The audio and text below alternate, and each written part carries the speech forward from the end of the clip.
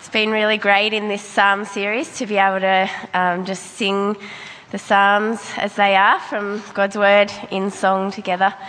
We're moving into a time now where we're going to read God's Word together and hear it being taught to us. Just before our Bible readers come up, I'll pray for us. I'm going to pray a few words from Psalm 119. Teach us, Lord, the way of your decrees, that we may follow it to the end. Give us understanding so that we may keep your law and obey it with all our hearts. Direct us in the path of your commands, for there we find delight. Turn our hearts toward your statutes and not towards selfish gain. Turn our eyes away from worthless things. Preserve our lives according to your word. Amen.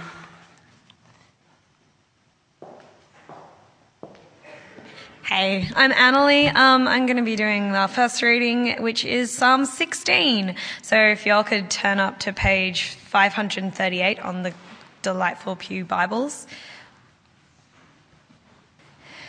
Keep me safe, O God, for in you I take refuge. I said to the Lord, you are my Lord. Apart from you, I have no good thing. As for the saints who are in the land, they are the glorious ones, in whom is all my delight. The sorrows of those will increase who run after other gods. I will not pour out the libations of blood, or take up their names on my lips. Lord, you have assigned me my portion and my cup. You have made my lot secure. The boundaries have fallen for me in pleasant places. Surely I have a delightful inheritance. I will praise the Lord who counsels me. Even at night my heart instructs me. I have set the Lord always before me. Because he is at my right hand, I will not be shaken. Therefore my heart is glad, and my tongue rejoices. My body will also rest secure, because you will not abandon me to the grave, nor will you let your Holy One see decay. You have made known to me the path of life. You will fill me with joy in your presence, with eternal pleasures at your right hand.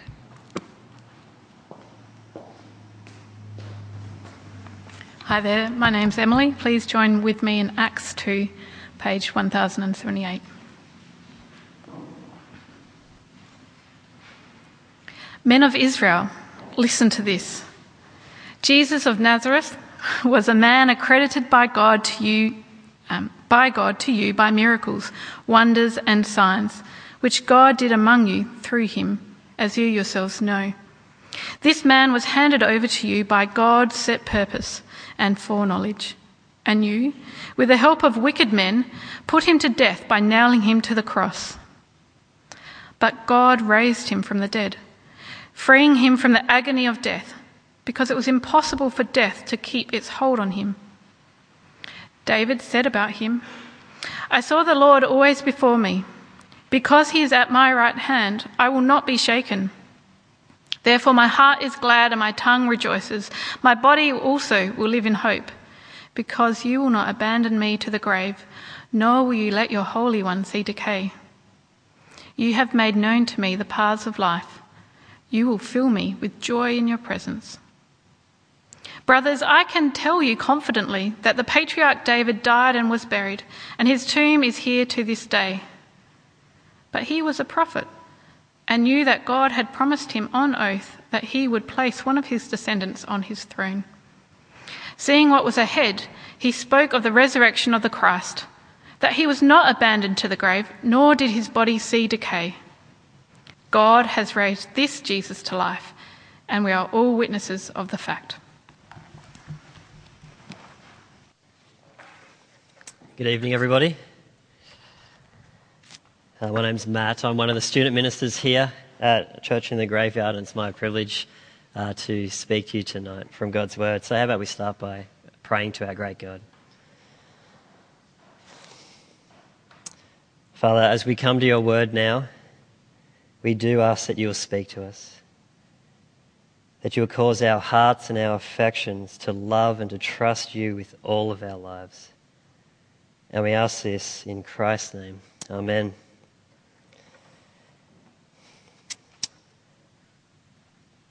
My dad is dying.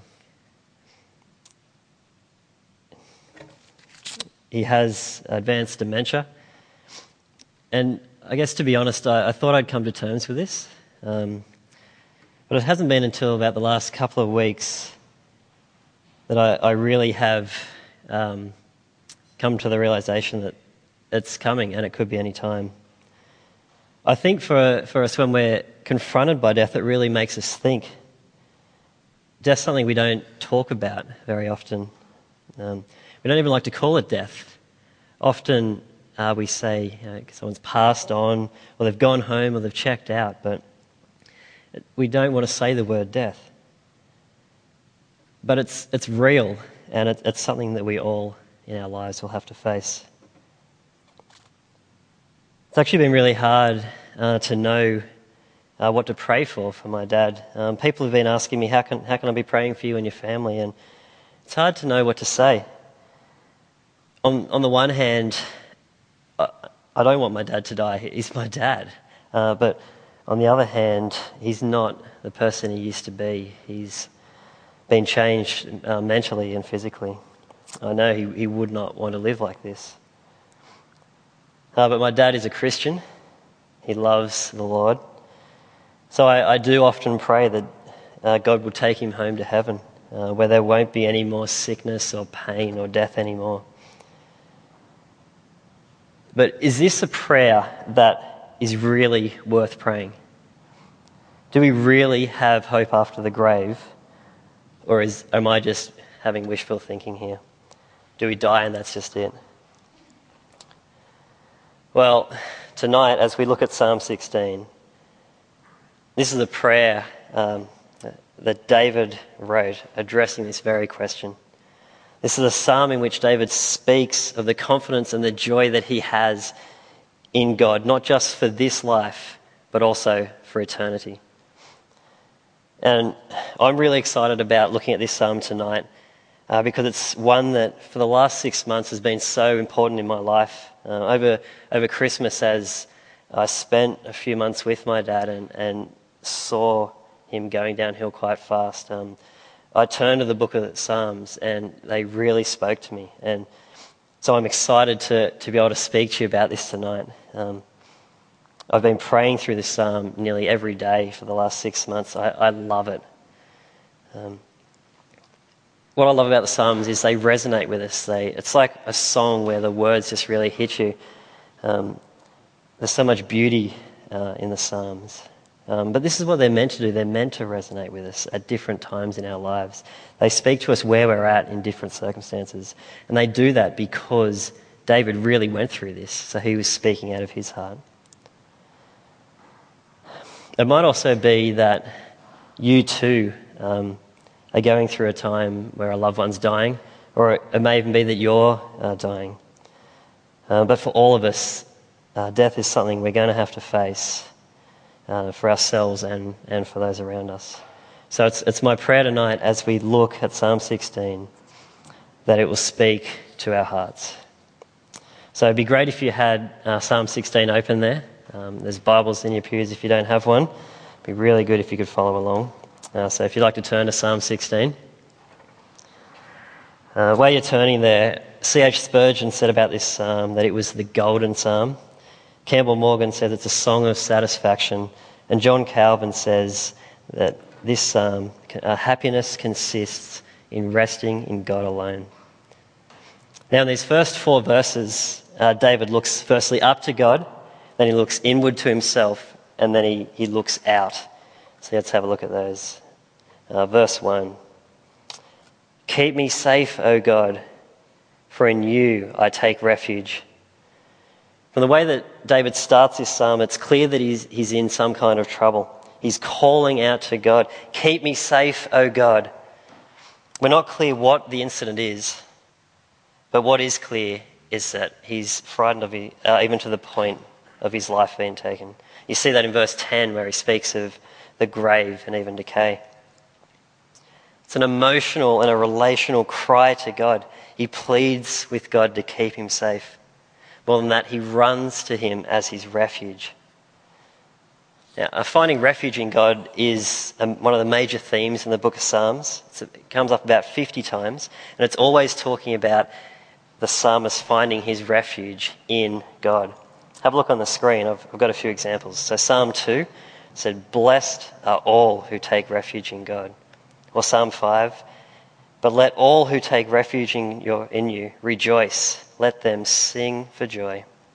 Or Psalm 18, "The Lord is my rock and my fortress and my deliverer, my God, my rock, in whom I take refuge." Or Psalm 31, "Oh, how abundant is your goodness, which you have stored up for those who fear you, and work for those who take refuge in you." Or Psalm 57, "Be merciful to me, O God, be merciful to me. For in you I take refuge. In the shadow of your wings I will take refuge." Let me encourage you, if you get a chance this week, to search the Psalms and find the references to taking refuge in God and read through them, and let your heart be encouraged by what you read as you do that. So I love how this psalm starts. David runs to God for his safety. How often do we, instead of running to God for our refuge, run to other things, to people, to food, to alcohol, to sin? What are you tempted to run to instead of God? But David goes to God.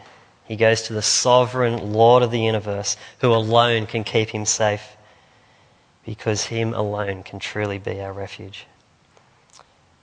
I think you know if you trust God by where you turn in times of trouble.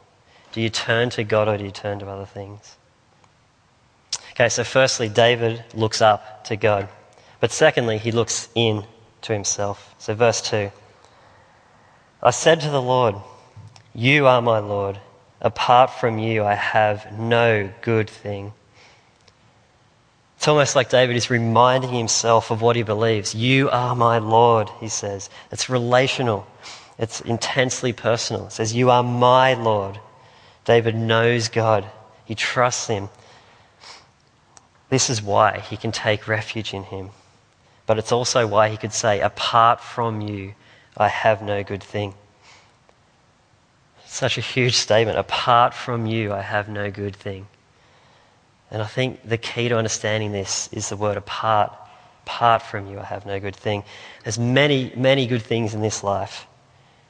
But if they are separated from the God of this universe and don't come from him, then they aren't good.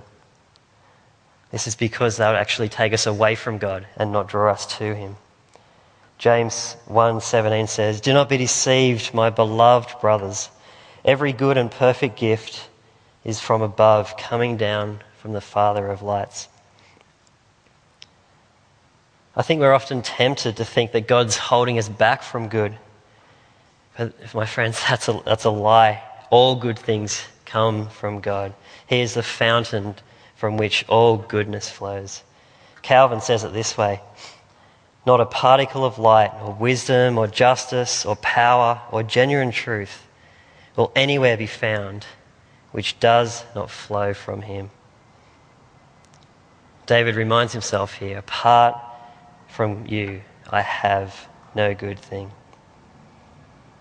Say that to yourself this week. Pray that the Spirit will bring that verse to mind and heart when you are tempted to look to something or someone else besides God for your good.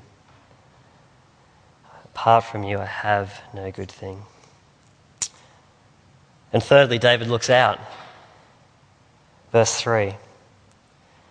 "As for the saints who are in the land, they are the glorious ones, in whom is all my delight." Is there a problem here? He's just said, apart from you I have no good. And then straight away he says, the saints are the ones in whom is all my delight. Is he just like, what's he doing here? But, well, I don't think there is a problem. Saints just means people who, like David, are taking refuge in God.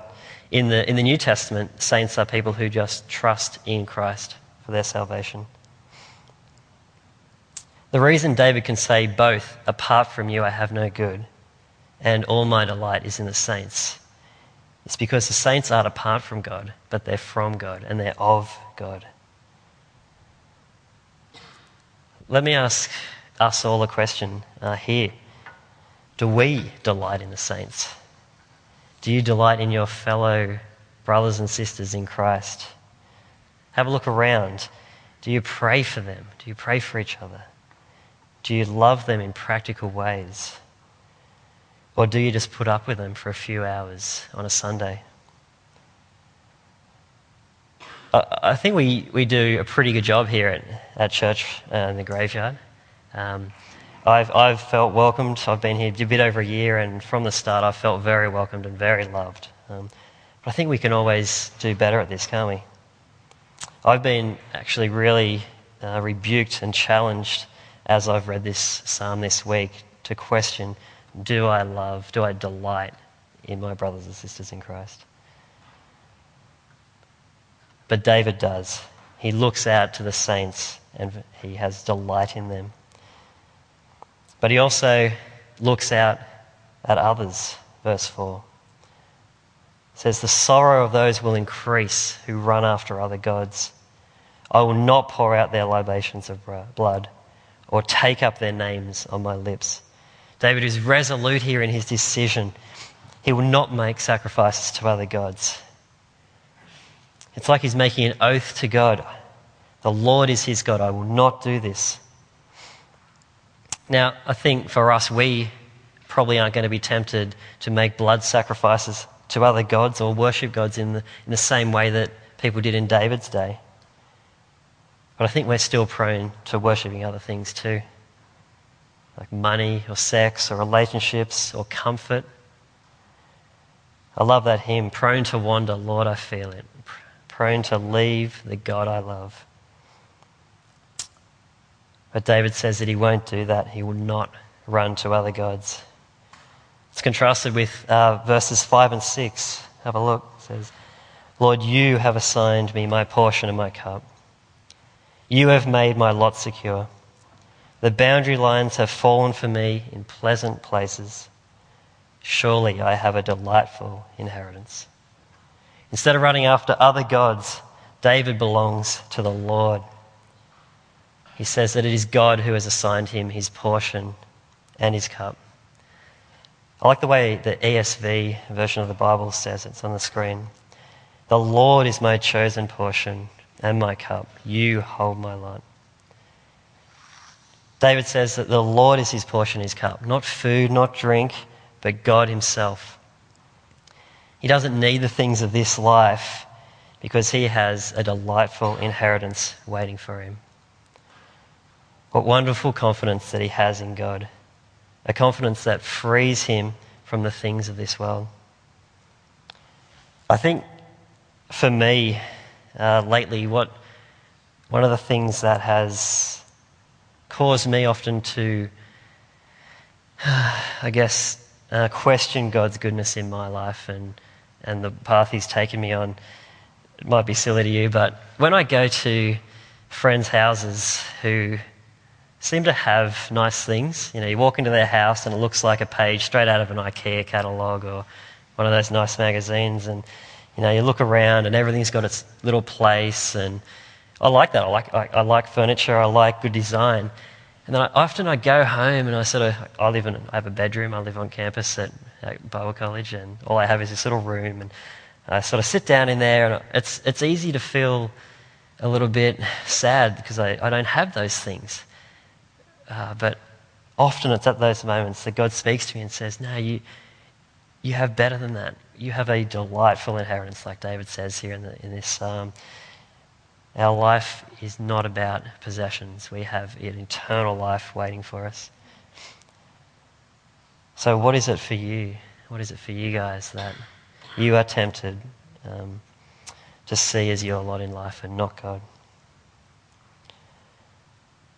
But this psalm reminds us that God is our portion. He holds our lot in life. Verse 7.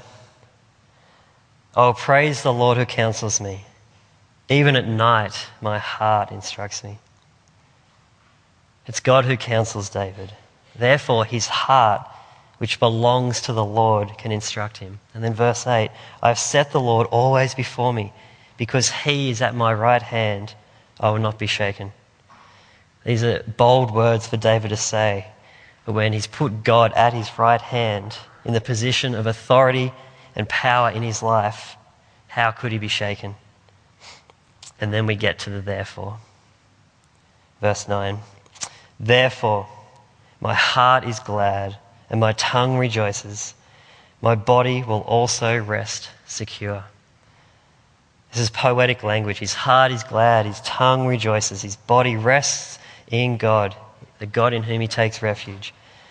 The word here for tongue literally means his whole being. David's whole being rejoices in God. Well, why? Well, verse 10, because you will not abandon me to the grave, nor will you let your Holy One see decay. From this psalm, David has many reasons to trust God. He's the one in whom is all his good. He's the one that has assigned his portion and his cup, the one who has made his lot secure, the one in whom he has a delightful inheritance. But David's biggest reason that he can take refuge in God is because he will not abandon him to the grave or let his Holy One see decay. What confidence that David has here. But there's a problem, right? David died.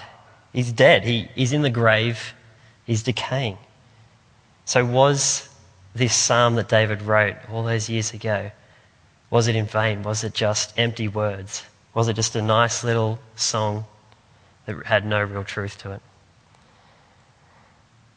Well, no, that's not the answer. It'd be great if you could turn in your Bibles to Acts chapter 2. In Acts chapter 2, Peter is giving a sermon and he actually quotes from Psalm 16. So let's go there and have a look at it. It was read before, but I'd love to read it again for us. So Acts chapter 2, starting at verse 22.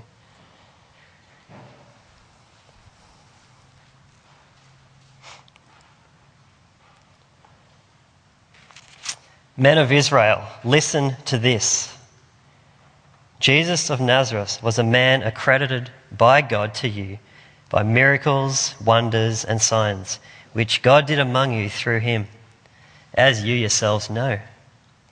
This man was handed over to you by God's set purpose and foreknowledge, and you, with the help of wicked men, put him to death by nailing him to the cross.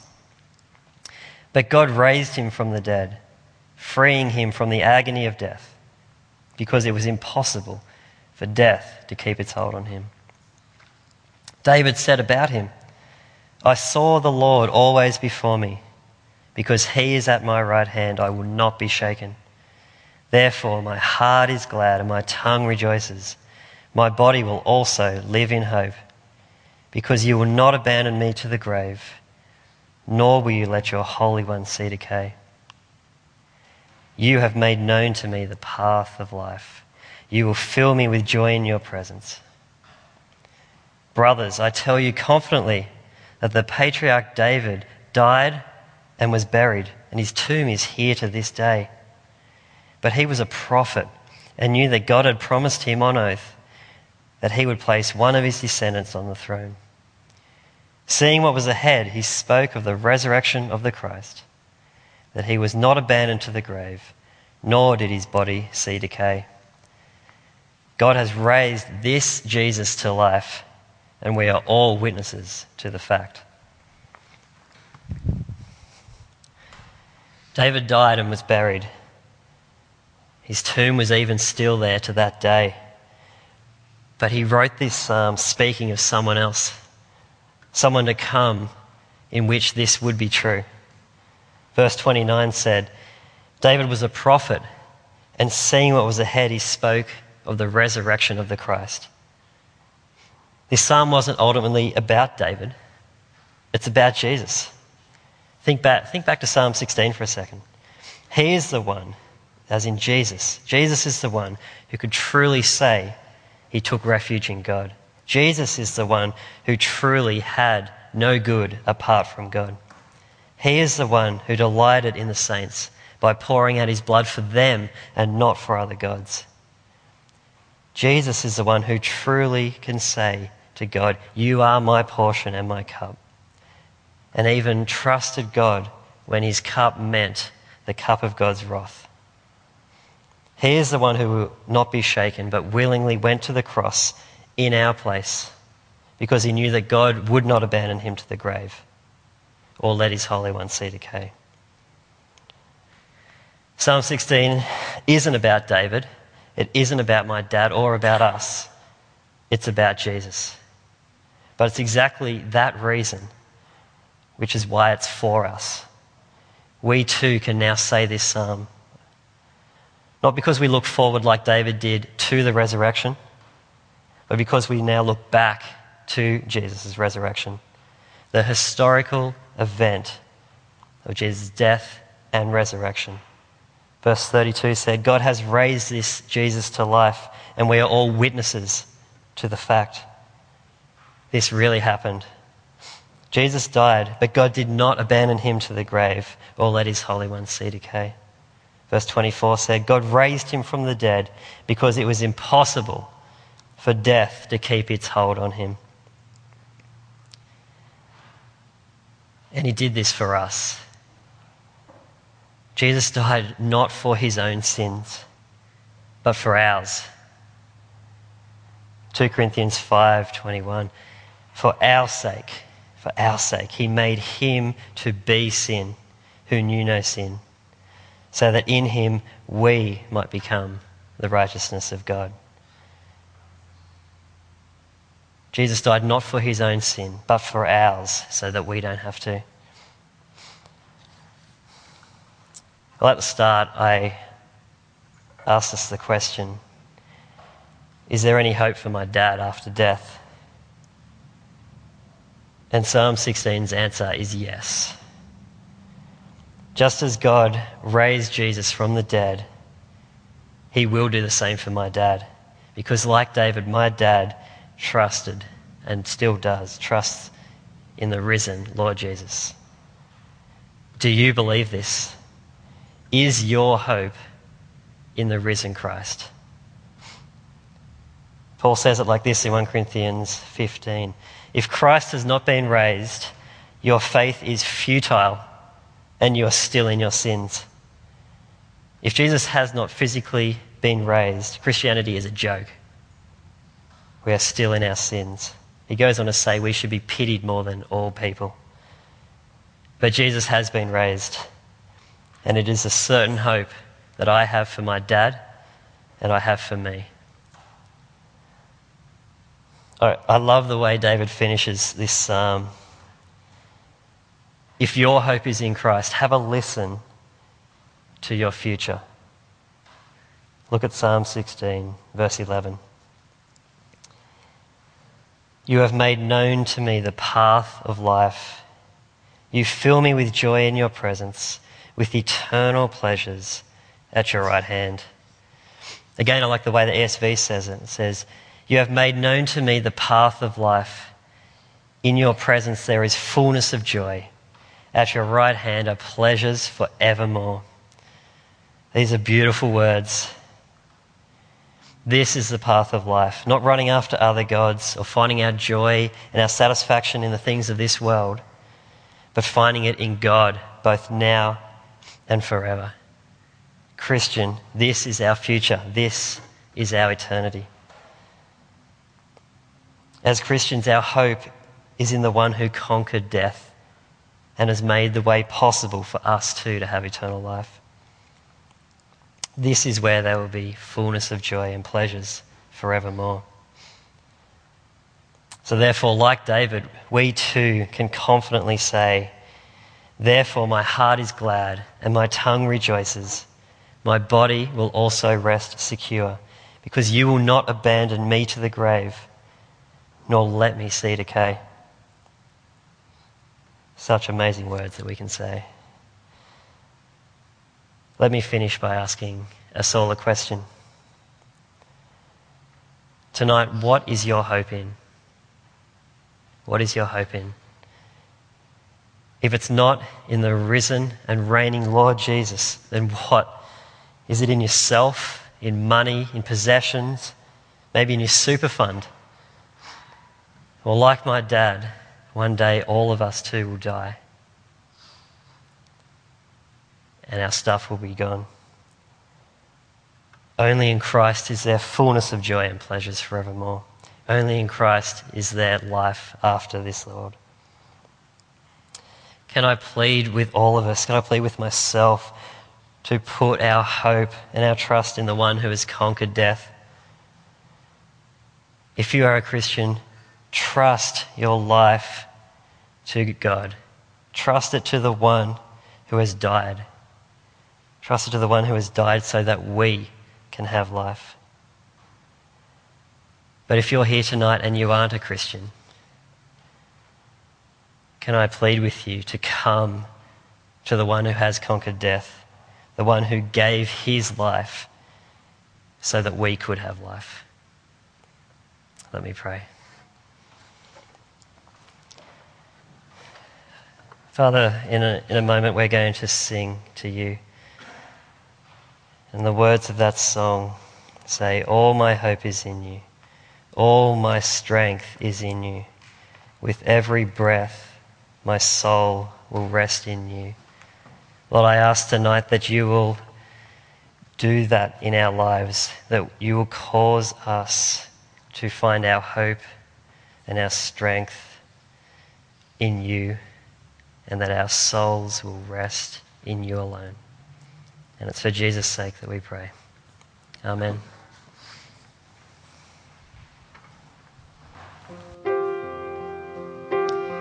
Please stand as we sing this song together.